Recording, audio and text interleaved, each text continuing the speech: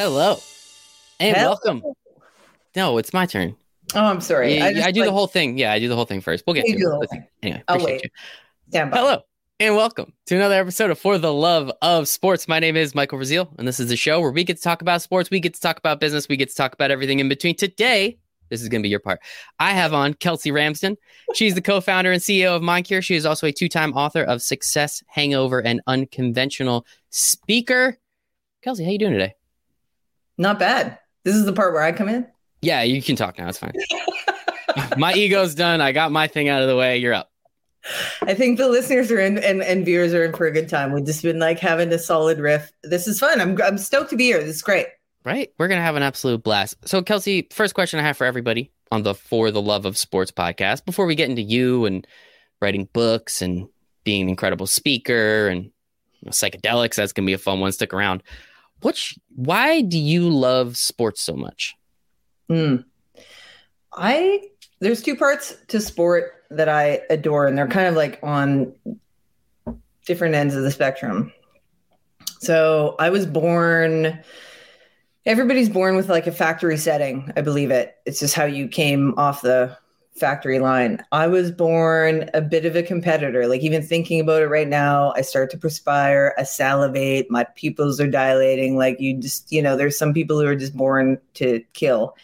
And I love that part about it, that part where you can get so focused and nothing else actually even exists, including time.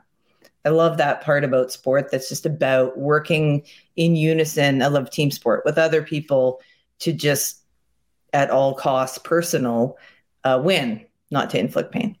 And then the other part I love is the kind of the other end of that, which is the camaraderie and the real, the gentleman sport part, which is, I think, in some respects, a dying art. But in other places, I'm seeing far less fighting, just bloodthirst, and more respect for the game and finesse and skill. And I think that's a beautiful thing when you see an athlete doing that.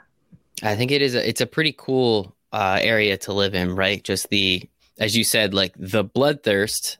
Like there are still people that will go out, but then at the end of the Stanley Cup, they're shaking hands, right? And it's like I couldn't, after 7 games or whatever it ends up being, you're up there in Canada, so sorry for your loss. But after 7 games, however many games it is, like I couldn't, after competing that hard personally, I don't think I could go do something like that. So I always kind of like that, and like the ability for people to not like shut off, but like flip that switch and be like, okay, competition's over. Great job, guys. We all had a good time.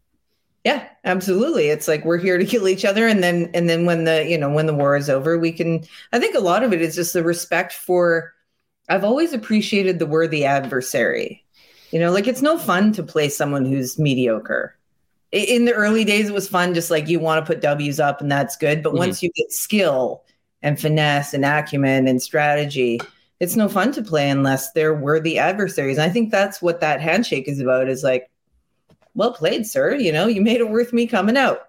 I love it. Yeah, 100%. I mean, yeah, as you're saying, when you're younger, like all you want to do is win. And of course, that never leaves. But it's also like, I like baseball. I want to watch a good baseball game. Watching the Mets win like 12-0, it's like, that's cool. But I'm going to turn that game off because I'm sure there's something else I'd rather watch on. So there's nothing at stake. That's yeah, exactly. There's no real, I'll use your word, stakes. I like that. So you're an author.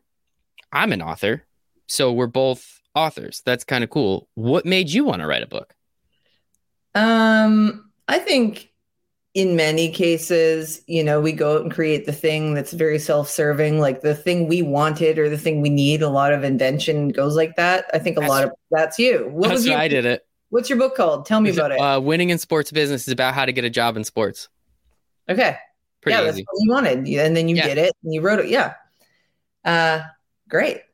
Thanks. Good book because it's applicable. So my book also $1 on Amazon, but if anybody shoots me a message, I'll just send it to you for free.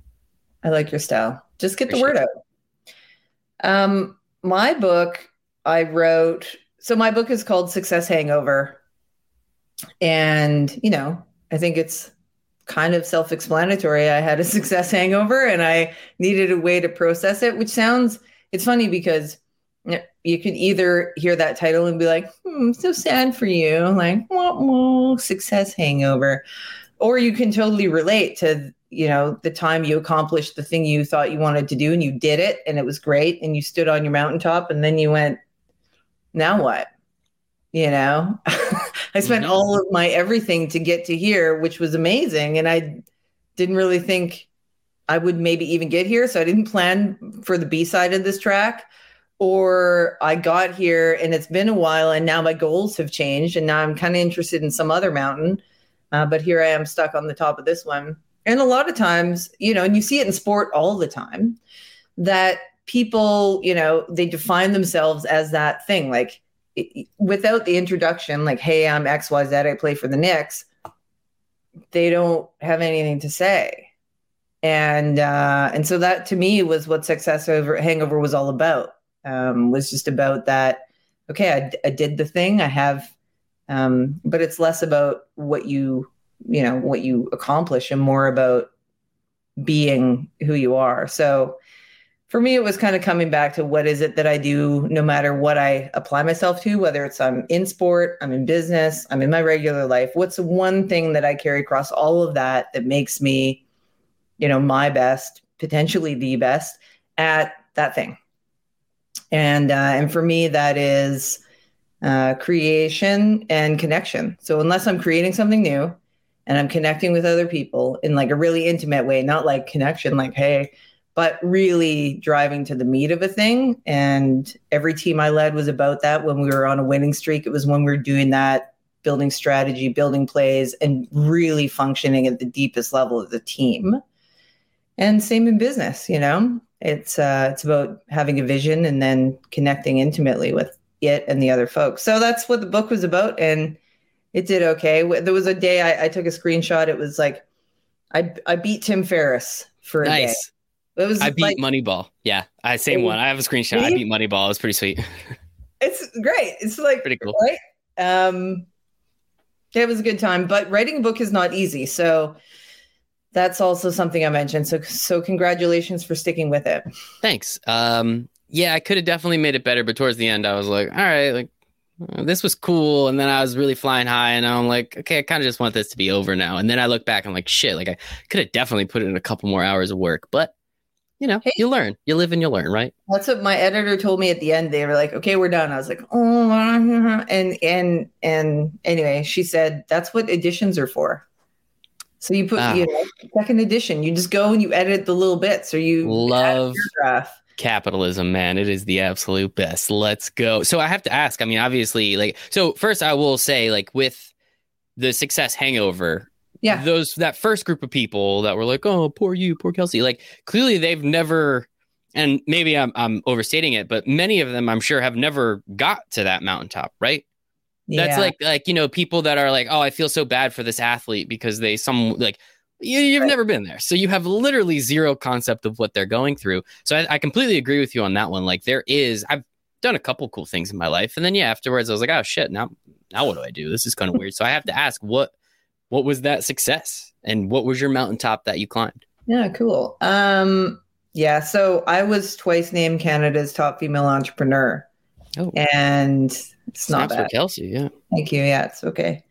Turns out other people like my awards more than I do. It was, great accomplishments, and I'm honored to have people notice that. But I just like working hard. I just like building teams and creating value, and I like making money. And then all of a sudden, when people give you an award or whatever the case, right, you win the cup, and then everybody thinks you know everything. They're like, "How did you do it?" And I'm like, "I don't know. It's been 30 years in the making. What did I do? Well, first, I worked my face off, and there's a great." It's not all about the grind too. It's like, I don't know. Partly I had genetics. Partly my father gave me a great example. My mother gave me a great example. I had tons of times I got kicked in the face and it was horrific. And I learned you're never going to sum it up. How'd you do it? And I didn't want to be typecast. I didn't want to be like, that's her. So now I have to always show up looking that part and being that part. And anyway, I was watching watching the Instagram the other day. Scrolling And here's Snoop Dogg. And it's awesome. It's like the best clip. And he's giving like some kind of acceptance, and he's like, I want to thank me for doing this and that. And I want to thank myself for doing this and that. And it was, so for me, Success Hangover and awards, and there was a kind of like a spree of awards at the same time. Those were the two kind of most notorious ones, but it was a bunch. And I remember just this feeling of being like, I don't really like it when everybody tells me I've done a good job. Like it feels more, I don't know. Whatever. I know a lot of people like hearing how great they are. I'm not one of them. I prefer constructive criticism and being told what I could do better than being told that I'm doing a good job. So that's my work to do, armchair therapist stuff. But I prefer improvement to salutation. Yeah, and that makes sense, right? Because as you said, you're extremely competitive. Like once you start getting those pats on the back, that's not going to make you more competitive. That's literally the opposite. That makes you less competitive. And so the more you can get constructive criticism, or at least ask for it and hopefully receive it, and then I love receiving that and then use it, that's how you get better. And that's how you, as you said, put your competition into the dirt. I think I'm paraphrasing a little bit, but I'm sure you would have loved to. You would have loved to have said that. I think that's pretty awesome. And then I think that's really so. How about this? We'll do like a 1-for-1. I'll send you my book. You send me yours. Okay, deal. Done. I don't know how much mine will be useful for you, but you can send it to anybody. I'm sure it will be useful, and vice versa. I'm sure you've had success and have been hungover from it, but there's some graphic images in it, so you may have to. If your grandma comes over, she's not going to like it. Oh, geez. I won't show her. It's fine. I just won't show her. So another thing, again, that I was looking around a little bit. So you're an unconventional speaker. You're also, you were a lecturer last year during the heights, the peak, the mountaintop of the pandemic, let's call it. I guess those two things go together. As I told you prior, I want to be a lecturer. I think that I don't want to be like a full-time professor, just like 2 classes, like Tuesdays and Thursdays, like that, like 6:30 ish, like 2-hour long class. So like it's not my whole night, but I can kind of get, you know what I mean? So I think that would be a lot of fun. So where did your love of speaking come from? Because I can already tell you got a great personality. That's an easy one. We'll just check that box right off. But where does your love of speaking come from? Why did you want to do something like this? Because I'm sure there's other things you could be doing with your time, right? You don't have to be doing this. I'm sure you wanted to. So where did that come from? So I was born in 1976, which makes me older than you and, half of the population. Okay, cool. And so when I was little, there used to be this thing called underoos. It was like underwear and a like wife beater, and it would be branded or like licensed from, so I used to have this Wonder Woman pair of underoos, and my parents would have big dinner parties. Like in the 80s, it was like party all the time. So I would put together these like performances for their dinner parties, and I would have this like outfit. Love it. And so I always wanted to be a performer. Like as a kid, I thought that's what I would grow up and be. But thankfully, well, maybe not. Anyway, my folks were like, absolutely not. There's no future in that. So I became a business person. But ultimately, I was in the position, having done okay in business, that I could go and perform and speak. And so that's how I took my stages, was as a speaker, because after the awards, folks would want to talk to me. And so I got to travel around the world and speak at the Global Entrepreneurship Congress, and like all these, I did a TED, and it was awesome. And but traveling like that is, you think it's sexy and amazing until you do it for a year and you're like, oh my God, are you serious right now? Like, I don't know how these sports guys do it. I watch them and they're on the road and they're back and they're on the road, and like particularly baseball. Yep. I know baseball guys get a hard rap for like maybe not being the hardest core athletes in town, and the football guys think they're harder core, and then the hockey guys are harder core. They all have this like hierarchy thing. But those baseball guys are grinders, man. They're the marathon sportsmen, flying like that and then playing back to back, and like it's nuts. So I it wasn't conducive. I'm a mother of 3 children as well. So it wasn't, you kind of gets tricky. Yeah, so that was my speaking gig and that career. And I still do it sometimes, but the whole professorship thing or the lecturing piece, I was a long shot to get into MBA school because I never really took school too seriously. I do okay. And then I'd kind of like pick up my game to get the final grades. And then, so I applied to every MBA school in Canada, of which there are 13. And when I got the like skinny little thin envelope to the worst school, I was like, that's good. Okay. I'm not going to wait by the mailbox. And then, you got to throw a few Hail Marys. I got into the best MBA school because they liked my essay. And so ultimately I thought, what, if I could ever come back and teach here, that would kind of be like one of those, like sometimes you just want to. Yeah. I got you. Watch it. And so I had the lowest GMAT, which is the entrance exam to get into MBA, the lowest one on our whole class, 320 kids or adults. And and then I did okay and won some awards and went back and did a victory lap teaching. So it just felt nice, Stick it to them. I like that. I like that a lot. Cool. That is I love that, actually. I really do love that. And I think again, Rudy's story of academia. Yep. Well, Rudy was offside, so let's not get too far ahead of ourselves there. But no, I think it's absolutely fantastic and very clearly. How do I want to say this? I didn't go to MBA school. I also don't really understand why people do, especially like directly after college. I believe that there's a lot of positives that can come from it, particularly the networking. But like, if you've never been to like in a business at all, why are you going to MBA school? That's like a whole nother topic of conversation, but it's just a very confusing concept to me.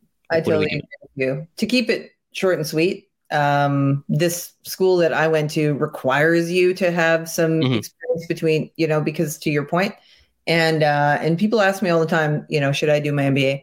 And most of the time I say, if you're just there to learn, you can Google that stuff, man. Like, don't blow $100,000 on that. You can Google it. But if you want to network, then there's no better place to go. So look at us. We're just like solving. I just need 2 necklaces. I just need 2 necklaces. So let's talk a little bit about MINDCURE. That's why you're here. Well, there's a couple other topics. We'll sprinkle them in throughout, but you are the CEO, co-founder. I think president was thrown in there. True. Can I pat you on the back now? Because great job, Kelsey. You're killing it. Very cool. Got some product. I don't want to give it away. I think it is super, super interesting, super cool. Tell me straight from your mouth, the CEO's mouth, what is MINDCURE? What do you do? And what is your mission? Okay, that's a lot. So I'll one at a time. Thank you. So for people who don't know otherwise, and they heard the word psychedelics, and they're like, "What's happening?" I think that's how I kept them here. They're still here. They're still listening. They're waiting. They're like, "There's something cool coming up."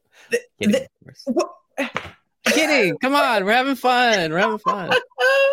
No, we're cool. We're homies. It's all good. The thing about psychedelics that you might not know, and I'm guessing most of the folks who are tuning into the show are Americans. There are some psychedelics that are legal in America at the moment, of which, the predominant one is ketamine. And coming down the pipe is a lot of regulatory change and a lot of research with MDMA and psilocybin, formerly known as magic mushrooms, and LSD and 5-MeO-DMT and mescaline and all sorts of things. And we can jam on that in a second. But I just wanted to set the stage for people to know that, like, we're not necessarily talking about totally illicit behavior. You're not luring people down the path towards jail. We're going to keep it all on the up and up over here, and we'll be clear.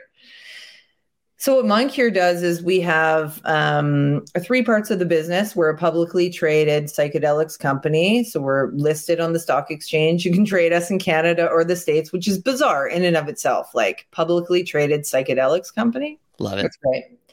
And we have a line of functional mushrooms products. So these are mushrooms in capsules. So if you're a person who says, I don't like mushrooms, don't worry about it. You won't taste them. And they are nootropics and adaptogens. They don't trip you out. No, no psychedelic effect to these particular mushrooms, but they help with focus, energy, immunity. So that's one part of what we do. Second part of what we do is we have a digital therapeutics platform, which is kind of, in simple terms, it's like an app that your therapist uses and you use to help you have a more meaningful trip and measure your trip and get better outcomes. And then the third piece is psychedelic research. So we develop psychedelic drugs, we test them, and we put them into research to determine if they can help against indications. And ultimately, when we prove those things, then we'll be providing that care to the masses. So we'll be helping people heal all sorts of things. So ketamine for depression is something that's pretty up there. Pain management, PTSD, alcoholism, addiction. There's even some studies in the psychedelics industry around weight loss and, smoking cessation, et cetera. So there's a lot of things that people are doing with the psychedelic drugs that are advancing how we, look at a lot of mental health issues. And, a year and a half ago, if you'd said to me, Kelsey, you're going to be a publicly traded psychedelics company, 2 years ago, I would have been like, that's not even, it's not even a thing. And here we sit. Here we are. I think you've reached your second mountain being on this show, by the way. I just wanted to let you know. You should probably read your book again. But no, I think it is super cool. I got some supplements. Is that the correct term? Adaptogens, supplements. Okay. Sure. Yeah. Adaptogens. That makes me sound a lot cooler and smarter. Cooler. So yes, right. I think, am I taking the lion's mane one? I can't remember. Whichever focuses. I apologize. Yep. Okay, yep, cool. Lion's mane. And doesn't taste bad. Works for me. Get nice and focused. It's nothing like crazy, right? Like it's not like 7 cups of coffee or anything, but I can definitely tell after using it for a few days, it is, it's there. Something's there. I don't know exactly what it is, but something's there and it's pretty cool. And I like it. So again, appreciate you guys for sending that over. Sure. I guess, so as you said, 2 years ago, you would have never guessed. So how in the last 2 years, what happened to get you to this point to become, a very high ranking person, obviously CEO, co-founder, president, one more time. How did you get there? And I guess what is it about you and the company that has allowed this to happen? If that makes sense. Yeah, great. So, we did part of the intro was around the success hangover. So I was doing okay until I wasn't doing okay, but I still had this job and, businesses and companies and all the things I was doing. And so I became a patient of psychedelic assisted psychotherapy about just shy of 4 years ago. Mm-hmm. And it helped me tremendously. I never knew I had anxiety. I just thought that's how people who were driven felt. I thought you always felt just like a little bit nauseous, a little bit like, all the things in your head going, so many ideas, so much, and a little bit of stress all the time. I just thought that was like table stakes for success. Mm-hmm. Turns out not everyone feels that way all the time. Surprise. Candidly, after my first psychedelic assisted psychotherapy session, I came out the other side and I was like, it's really quiet. And I just remember feeling this very clear moment of like, oh my gosh, that is silly. Like I do like to think I have a couple of brain cells to rub together, but that I never really picked up on what other people had said, that's not normal. It was transformative. And so how did we get here was I was able to retire because part of the work is releasing yourself from this ego that has to stay attached to its narratives, whether it's trauma or pain or the big I ego, which is like awards and things you can't change. Who would I be if I wasn't? Right? Lots of athletes. So we can, I'll riff on this for a quick second. Lots of athletes are starting to get into this work. So Mike Tyson, you can look at some of his recent announcements. So he was using psilocybin, so psychedelic mushrooms. There's a fellow up here in Canada. He's won the Stanley Cup a couple of times. Dan Carcillo. He suffered a bunch of traumatic brain injuries, and so he's used psychedelics to help himself. Tons of Navy SEALs. So there's a combat sport and just just general, highly competitive folks, a couple ultra marathoners starting to use psychedelics to treat either the concussive repair issues. A lot of athletes suffer from depression after their career is over, performance anxiety, like just this high expectation to always be perfect and have your best game ever every single day is impossible. So how did I get to be here? I suppose the answer is I just was not well. Like everybody thought I was well. I wasn't that well. I got well. I retired, and when I was retired, I just started to see this market coming together, and I thought, this is kind of what I was, I hate to say, but it's one of those things where in your life you're like, it turns out I was born to do this. This is like all the things were kind of leading to this. So I got this MBA. It checks a lot of boxes for the finance guys who fund these things. I've scaled these multi-million-dollar businesses around the globe. That checks a box for some folks.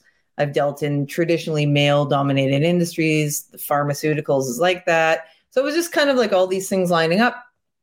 And I had experience with work. And so here we sit, it was time to do well and do good at the same time. And it's nice to be a bridge, it's nice to be able to approach an industry where both sides. Like I can drop in and be really present and talk about psychedelic work and the healing and the real, like heart stuff. And I can also go into my, competitive sportsman mode and do deals and negotiate contracts and raise money and close big financings. And, so I'm super lucky to be here at this time to do, a bit of interesting work. And who doesn't want to say that they, my brother had a cannabis company. So it came up and they got bought out by a company called Canopy, and which was one of the big two. And so when I called my mom, I said, I was starting the psychedelics company. I said, you might have something to share with your girlfriends at the club when they say your son sold cannabis and your daughter sells psychedelics. There might be some doing up there. But we've both done okay. In fact, you know what? Okay, so I'm going to bring this around to sport a little bit. My brother was actually drafted by the Colorado Rockies. He played, awesome. Yeah, he's a baseball guy, and hockey and whatever else, like Canada. But you may have heard of this company. It's called Saks. It's an underwear business, SAXX. Lots of sports guys wear it. A couple of the teams, it's their thing. And you may have to bleep this part, but it keeps your balls from sticking to your legs. I have heard of this. Okay. So that was my brother's company. So only sharing this to give a little bit of credence to, like, we're not both just drug dealers. We've done other things. Doesn't matter. As you said, you're doing well and you're doing good. I don't care how you're doing it, because I think we can all agree now that the laws and regulations surrounding most drugs are probably not correct. Yeah. I think we can just full stop there. Is that like a good? Well, so this is a good and important point. I think a lot of people, when they hear about psychedelics advancing, think what we're talking about is selling mushrooms to you down at the local corner shop. And I often say, and this is not to put cannabis down in any way, like God love you, cannabis, and all the folks who love it. But if we use an analogy, cannabis is like a Toyota Tercel. And psychedelics are like a Lambo. It's a different machine. They both will heal, but one has tighter handling. It's a lot more powerful, and you can have a pretty material wreck if you don't handle it properly. You can still crash on cannabis and maybe gain 300 pounds, but on psychedelics, it's an entirely different bailiwick. And so to your point around regulation, I do not foresee, apart from the decrim, which is a different thing. That just means if you get caught with it, you're unlikely to go to jail. It doesn't mean you will not, just means it's unlikely. It's going to be medicalized. It's going to be it's going to be research backed. It's going to be prescribed by your physician. It's going to be provided under the care of a doctor or a therapist. And so in some ways, I'm really grateful for the regulation around psychedelics. But they also have been used for tens of thousands of years by people who have traditionally practiced work. So, on their shoulders we stand, and I think we have to respect those traditional practices. But those people were apprentices, right? Their father was a shaman, then they learned from them. They spent their whole life learning. They didn't just like rock up at their buddy's place with a bag of mushrooms and say, hey, you guys do anything tonight? Yeah, let's go talk to God. Like, that's not how it works. Exactly. Well, it can, but it's usually not how it works, though. All those experiences I've had, it wasn't quite the same. But no, I completely agree with you. I mean, back in high school, back in college, we used to see all those, like the government used to have all this research, right? And then they just didn't tell us about it, blah, blah, blah, blah, blah. And it's very clear that, again, under proper control, under proper care. I was reading one of the articles, I think set and setting, right? That's pretty important. 100%. It's understanding what to do, how to do it, and doing it properly, not rolling up to your buddy's house with a bag of mushrooms. It's going to be completely different. It can actually be very effective. I think one thing now that we hear a lot about, Silicon Valley and like microdosing, right? Yeah. That's supposed to be all the rage down there. I've never been to San Francisco, but I hear it's a place. And I think that that's supposed to be something that happens there a lot. Is this, I guess, give me the, where are you on that spectrum? If that is even a spectrum, like how does that work? What are you familiar with it? And like, give me a little bit more on that. Cause I think that's a more common thing people know about, right? Yeah. So microdosing, absolutely. So also open with, as the CEO of a publicly traded company, I can't support any illicit activity. Oh, of course not. So what we're talking about, this is all hypothetical. This is, but let's jam on it. So yes, absolutely. Microdosing is a huge phenomenon. It's smaller doses. Dose size usually ranges between 100 milligrams and 200 milligrams for psilocybin, a tenth to 0.2 of a gram, depending on weight and how you metabolize. And so it's generally sub-perceptual, meaning you're not going to know. In the same way, the mushrooms that you took, you don't, like you said, it's not coming to you. You're not seeing anything. But over time, there is a notion that microdosing can increase your focus, clear out the cobwebs, so to speak, and increase performance. And so it's an absolute phenomenon. There's lots of illegal businesses online where you can order these kind of things. And I have a lot of friends who microdose and have done for a while. The one thing I would caution is I think a lot of people don't know that over time you develop the tolerance. So over time you develop tolerance. So people who are microdosing for a long time, and you can also get some gut issues if you just do it forever and ever. So there's a cycle that people will tend to go on, whether it's like 4 days on, 4 days off, or you do a week on, a week off, whatever the case may be. Some people do a full month and then take 2 months off. Just depends on what the microdosing protocol looks like. But absolutely, it's a major thing. And I think we may see, there is some research being done. So we may see microdosing becoming a script level dosage, which would be interesting. But like all things pharmaceutical, there's pharmaceutical grade, and then there's the stuff you grow out in your yard, which can still be good. It's not bad, but generally it's kind of inconsistent, and you got to play with dosage and all those kind of things. So the psychedelics industry as a whole is really working towards consistency, repeatability, scientific rigor, et cetera. So you know what you're getting, and it's not a bad time to be, a psychonaut. I like that. That's pretty good. Psychonaut. That's pretty cool. You're incredible, Kelsey. I want you to know that. I appreciate you being on too. I think this is pretty darn interesting. And again, going back to, I guess, more so on the athlete end, as you said, Mike Tyson's doing some cool stuff. You were an athlete, right? You played rugby up in Canada, played a little field hockey. Sure, you got hit in the head once or twice. As you said, there was that gentleman. I apologize. I've heard his story before. The Thank you. Yes, the NHL player who he has kind of dove into this, and he has seen some very positive effects. What have you, I mean, you obviously told us a little bit about yourself and the anxiety, but what have you seen, I guess, just from, the last 18 months or however long it's been since you've been the CEO? What have you seen in terms of positives in other people that, reach out to you and say, thank you. Oh my gosh, this has helped me in so many different ways. And how do you, sometimes a pat on the back's nice though, right? Like every once in a while. It's not bad. It's not bad. It's okay. Just the small though. Don't make it. Yeah. Thank you. That's all we're looking for. It's like a hug, like where the 2-tap. So in terms of athletes, what have you seen in that case? And are you working with any, if you're allowed to say that, are there any people that, you I don't want to say do research on, that sounds a little funky, but like, what are you doing from that standpoint, the athletic standpoint? So I mean, I'll start with the concussive stuff and talk a little bit about that, and then I'll move into some of the broader athlete scape. I ask such long-winded questions. I apologize. It's okay. That's like my one thing. It's meta. There's a lot in there. It's meaty.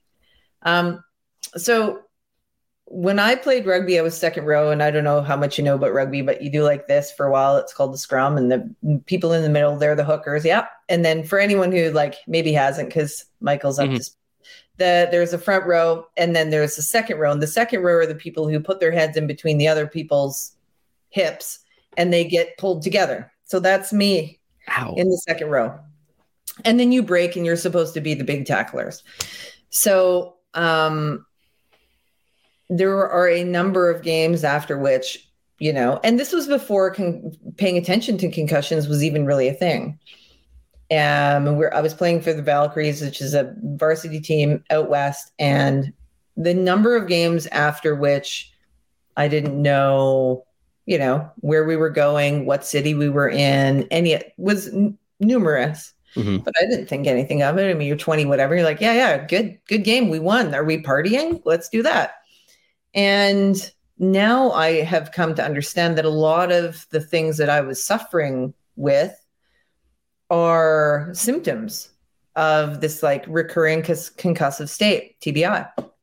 And so anxiety can be one of these things. Depression can be one of these things. Addiction can be one of these things. And so I went for the mental health, and I suspect strongly that what I was actually treating was a brain injury. And some of the least likely sports are actually the ones with the greatest amount of repeated concussions. So soccer is one of those sports where actually those players are more highly concussed than football players, because football players are actually wearing something on their head when they take something to it. Soccer players, when they're actually heading a ball, you look at the velocity and the redirection, they're taking, I'm going to get this slightly off, but I think it's 40 pounds of pressure per square inch to take a punch in the face. Wow. Versus 70 to 80 pounds per square inch to take a ball to the head. So I mean, soccer players probably aren't doing super well. Obviously, hockey players are doing a lot of fighting without their helmets on. And so there's a variety of sports for which these folks who played even in their youth and even in regular traditional sports, you didn't have to be a pro player to be harmed, or finding these kind of secondary things. So when we talk about the athletes, there's some names I won't name, but I'll share in generalities. So some folks who have suffered from addiction and might be basketball players that you might have heard of, have used drugs like ibogaine. So ibogaine, it comes from a root in Africa, the iboga plant. It's a very long trip. So this isn't like a 4 to 8 hour mushroom trip. This is like 12 to 24 hours, really intense, but cure rates. So meaning no withdrawal, which is a big deal for opiate addicts, no withdrawal and no cravings afterwards. 72% of people who do iboga treatment, whereas a traditional, addiction recovery program in the States gets between 12 and 14% success rates. So material difference. So that's addiction. And some folks in that, of course, I mentioned Mike, he might have had a few concussions, and for him, it's psilocybin. And it's, anger, rage, emotional kind of inability to regulate. And then, I think it's reasonable to talk about the folks in the military, because I think actually they're probably the greatest athletes going. They just don't have titles and they don't get rings. And a lot of those fellows are not only suffering from PTSD as a result of their service, but oftentimes repeated blasts. So they're near blasts. So it actually, you don't feel it, but in between your brain itself and your cranium is a fluid.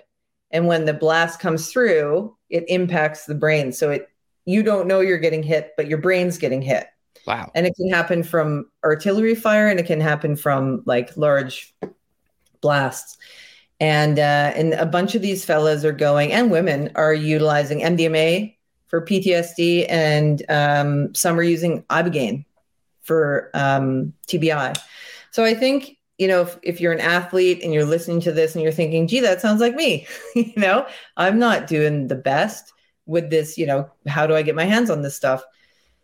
A couple of things I would mention is there's some great studies going on. So MAPS, the Multidisciplinary Association for Psychedelic Studies, is in the States. They do great research, predominantly around PTSD. Then you've got some folks out at Stanford. They're doing stuff with some war vets. If you go down into Mexico, there are clinics that are open doing Ibogaine treatment and these kind of things. So I would just say, hit the good old Google and look for, a well-respected research institution or locations, outside of America, because ketamine is legal in the States, but all these other things we're talking about, 5-MeO-DMT, it's toad venom, it's not legal in the States. Peyote, not legal in the States. Mushrooms, but it's coming. We're doing the research. That's right. Provided we do the good science, right? Because the science will move the regulation, and the story will move the culture.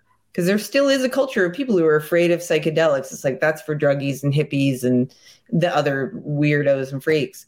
But I would say, as, a 45-year-old mother of 3 who has a little bit of paperwork to support the fact that I am occasionally a rational adult,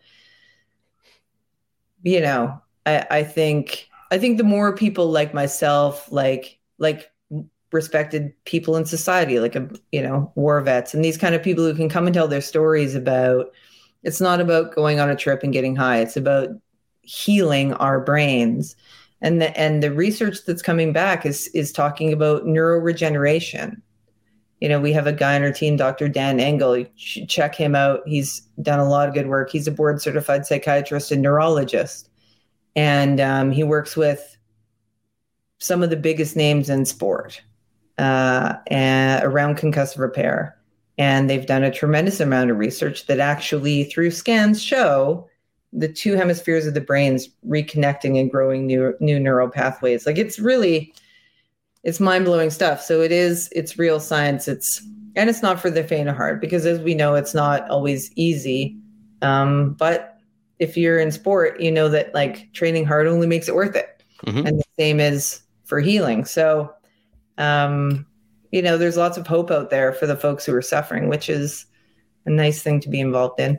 Yeah, that is, as you said, doing well and doing good. I think that it is pretty important. And as you said, like, there's the very clear science that backs it. I'm sure there's a lot more that you guys are going to do.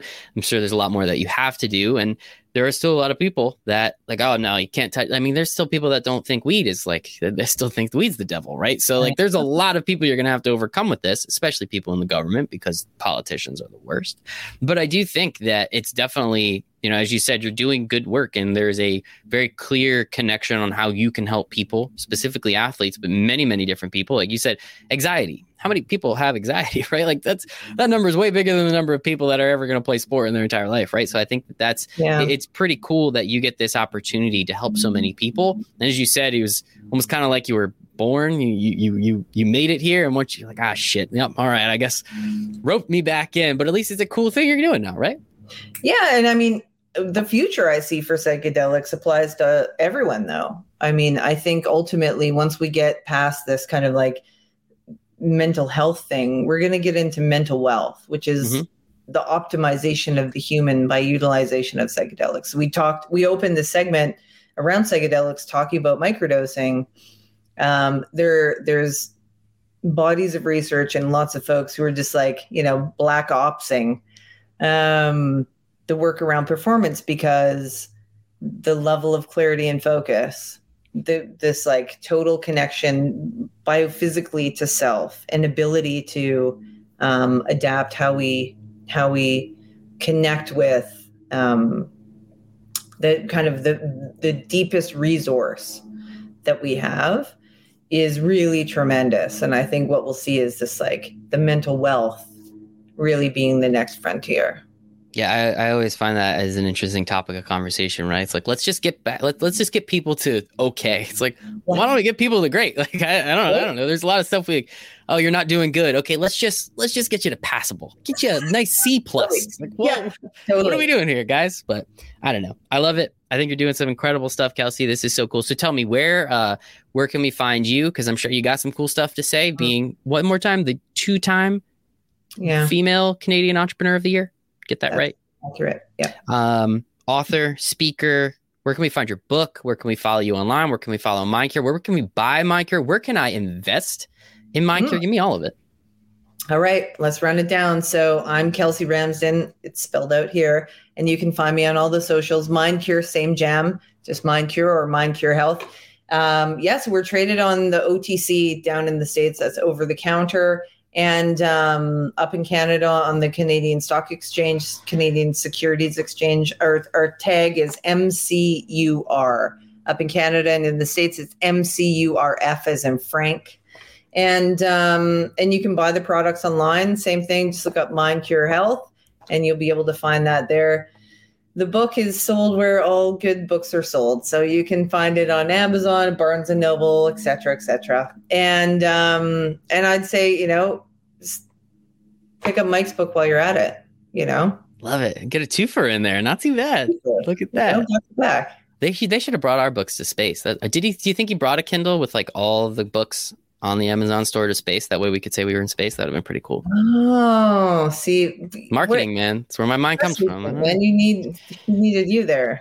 Just saying. But Kelsey, this has been absolutely incredible. One more time, Kelsey Ramsden, co-founder, CEO, president, author, MINDCURE.